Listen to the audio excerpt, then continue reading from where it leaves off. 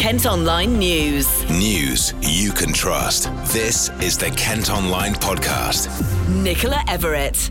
It's Friday the 20th of December. Coming up, heavy rain hits Kent as Christmas getaway starts. Be prepared, especially if you're heading out on a long journey. Check your car, check all the levels, especially if you don't tend to do long journeys for the rest of the year. New head teacher shares vision for the future. We have already spent a lot of time working with residents and holding community events to create relationships right from the outset. In sport, Gillingham look to kick off the festive season with a win. We don't want to look behind at this game and see it as a missed opportunity, so we want to take all 3 points. Kent Online News. Well, first today, firefighters have rescued several people from cars stranded in floodwater after a night of heavy rain in Kent.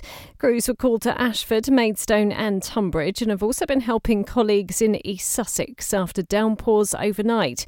Now, the bad weather also caused travel disruption earlier, with part of the M26 closed and trains unable to run between Strood and Maidstone West after a landslide. Well, to add to all that disruption caused by the bad weather, the Christmas getaway is also starting. The AA expects roads to be particularly busy over the next few days, with delays likely on major routes, including the M25. It could also be extra busy on the A2 and M20, with shoppers heading to Bluewater and the designer outlet in Ashford. James Worley is from our travel provider, Inrix. We're expecting, obviously, the shopping traffic to impact routes such as into Bluewater and, of course, around the designer outlet at Ashford. And the motorways, well, Highways England are going to be taking out 98% of roadworks by this morning. They hopefully will have taken those out. They can't, of course, take out the major works on the M20. They're going to leave those in between junctions 3 and 5. So that could be busy on that stretch, passing Maidstone and the A229 and the A249. And of course, the 2-lane stretch of the M20 will have to stay in place between Ashford and Maidstone, London bound, because of course that's in preparation for Operation Brock if that's needed again. So most of the Highways England roadworks will be taken out, apart from in Kent, the M20 works passing Maidstone. So that could be busy. Will we need to stock up at all, do you think? Is there in an extreme case? Well, in terms of weather, the weather forecast doesn't look too bad. It is meant to get colder again next week, but as it stands now, I don't think any snow schedule, but you never know. But obviously, the usual advice, just in case you're heading out on a long journey, packing food, hot drinks, and just in case, blankets, etc. So be prepared, especially if you're heading out on a long journey. Check your car, check all the levels, especially if you don't tend to do long journeys for the rest of the year. Christmas, obviously, I think the average journey length is over 200 miles for a lot of people. So check your levels, your coolant, and your washer reservoir. Just check your car is as prepared as it can be for what could be a long journey and possibly long delays over the next few days. Okay, and just to reiterate, when is expected to be the busiest time, and perhaps we should be setting off earlier or much later than that?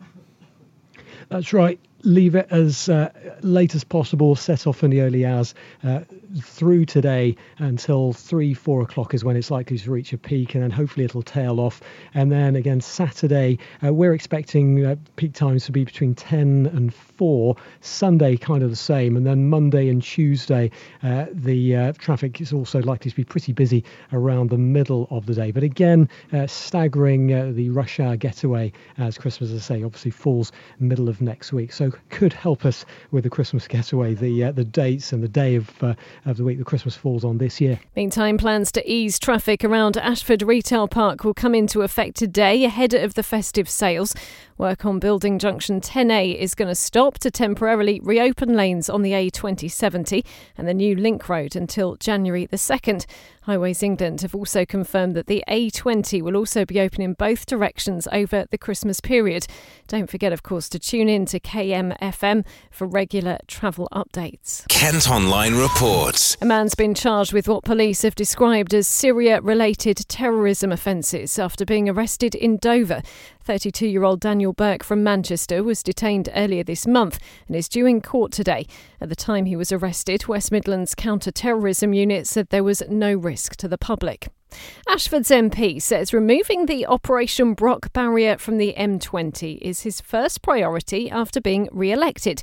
You might remember the barrier was installed between Ashford and Maidstone back in February to help ease congestion if there are cross-channel delays caused by Brexit.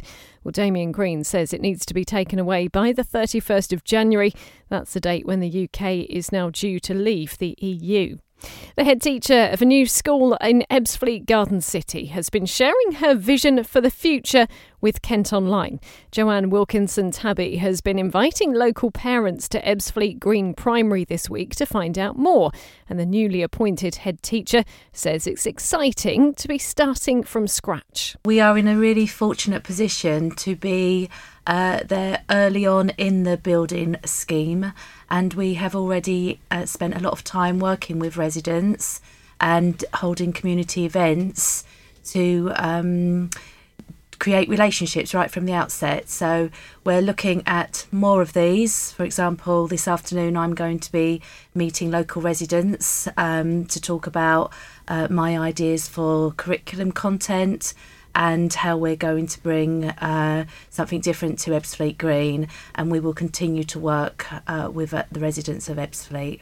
Have you ever worked with a sort of brand new community like this before, one that's sort of being built from the ground up? Because it seems like it's a really interesting concept, just starting from scratch with something. No, I've never had this opportunity. I have worked for a long time in education, so I feel that I am ready for such a great opportunity, and I'm going to fully embrace it. Yeah, absolutely. And so you talked there about how you want to reach out to the community and speak to people about how exactly you're going to make this school different. I mean, tell us, how exactly are you going to make this school different? Okay, so its maritime intent is to create opportunities for children that they wouldn't ordinarily receive in other schools. So not alongside knowledge and the acquisition of knowledge, through our curricula, we aim to teach different skill sets. We're looking at developing life skills within children and functional skills as alongside those academic know-how, and this we feel is really important. So all of our teaching and learning comes with different skill sets, and we are looking at how we can build outcomes into that to make it a real experience for our children. Well, those functional skills as well, and a thing that people sometimes criticise about curriculum is that there's not enough to be done at an earlier enough level to make sure that kids have skills that they will then use going into adulthood. Things like understanding money and good sex education and things like that. So, I mean, what are some of the examples of those kind of functional skills that you want to bring into these future kids that will be coming to the school? Okay, so what we believe in is that nobody knows what jobs our children are going to be exposed to as they grow older.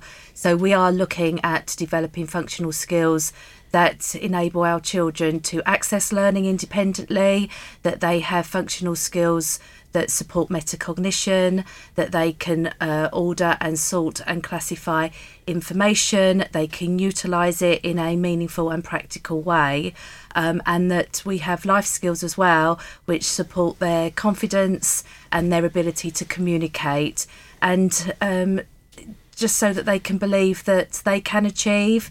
And alongside that, there's resilience as well. And I suppose wanting to bring all of this together and create like a coherent school experience for these kids, that must be kind of, it's obviously down to you as the head teacher, but obviously down to the people that you get in to teach these kids as well. So do you have to approach that slightly differently because you want to change the way these kids are being taught slightly? Absolutely.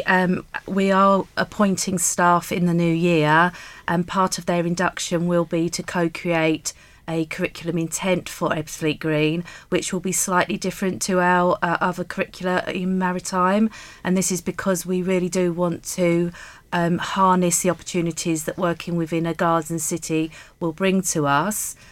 So we are going to be looking at entrepreneurial opportunities within the curriculum. So our new staff will be trained in creating a curriculum that is fit for purpose, and we'll also be looking at big outcomes. Big outcomes are opportunities for children to bring together those skill sets. So not only are they showing their expertise in subject knowledge, but they're also going to be sharing that with parents and other members of the community, and that's going to be developing their functional and life skills. Kent Online reports. Katie Price's ex-boyfriend has been cleared of threatening a police officer outside his Kent home. 31-year-old Chris Boyson from Haven Close in Isted Rise had been accused of saying he'd break the officer's jaw following a row with photographers in October last year. A jury found him not guilty. Police are hunting the driver of a car which is reported to have deliberately driven at a special constable in Margate. It's said to have failed to stop in North Down Road on Monday. The vehicle was later found abandoned in Fort Paragon. And First World War training trenches in Kent have been given enhanced protected status. The site at Tolsford Hill in Saltwood near Hythe is among 500 places included on the 2019 list. They were used to train troops before they went to the Western Front. Kent Online Sport. Cricket, and Kent's Joe Denley is among several England players who've gone down with an illness bug sweeping the camp in South Africa. He's unlikely to feature in a warm-up match against South Africa A after suffering from flu-like symptoms. England have called up Somerset bowlers Dominic Best and Craig Overton ahead of next week's Boxing Day test. Staying with cricket, and Kent's Tammy Beaumont hit 23 not out for England's women as they wrapped up a 3-0 series victory against Pakistan. They won the final match of their T20 competition by 26 runs in Kuala Lumpur. And in football, Gillingham will aim to continue their strong form at Priestfield when they host MK Dons in an early kick-off in League One tomorrow. The Gills head into the match having won their last 5 home games in all competitions without conceding a single goal. Midfielder Alfie Jones says they can't take a result for granted though. I think every game's a tough game. I think looking at the table, they sort of know they need to beat us on Saturday to sort of close that gap between the sort of bottom half and the top half. So, and we're the same. We want to push on up the table, so we don't want to look behind at this game and see it as a missed opportunity. So we want to take all 3 points. We know it's going to be a tough game. Obviously, they're not in the best of form, but they're still a good team. They've got good players in that, so it's going to be a tough game, but we'll look to win it. What do you think you guys need to do more to? Steve Evans, the manager's been talking about, obviously you're seeing a lot more aspects of what he wants from you guys and getting closer. How far away do you think you are from having that complete performance? I think we're a lot closer than we think we are, especially from the last couple of games. We've proven them performances, and the clean sheets show it that we've been working hard on the training ground, and now it's just getting that final bit in the final third and that clinicalness in front of goal to kill games off for definite. And again, another home game, of course, is that going to be another key to keeping that consistency going? Yeah, I think the form at home has been unbelievable in the past few weeks, so we're going to look to continue that, and hopefully we can take all 3 points. That's it for now, but for more news throughout the day, you can head to kentonline.co.uk. News you can trust. This is the Kent Online Podcast.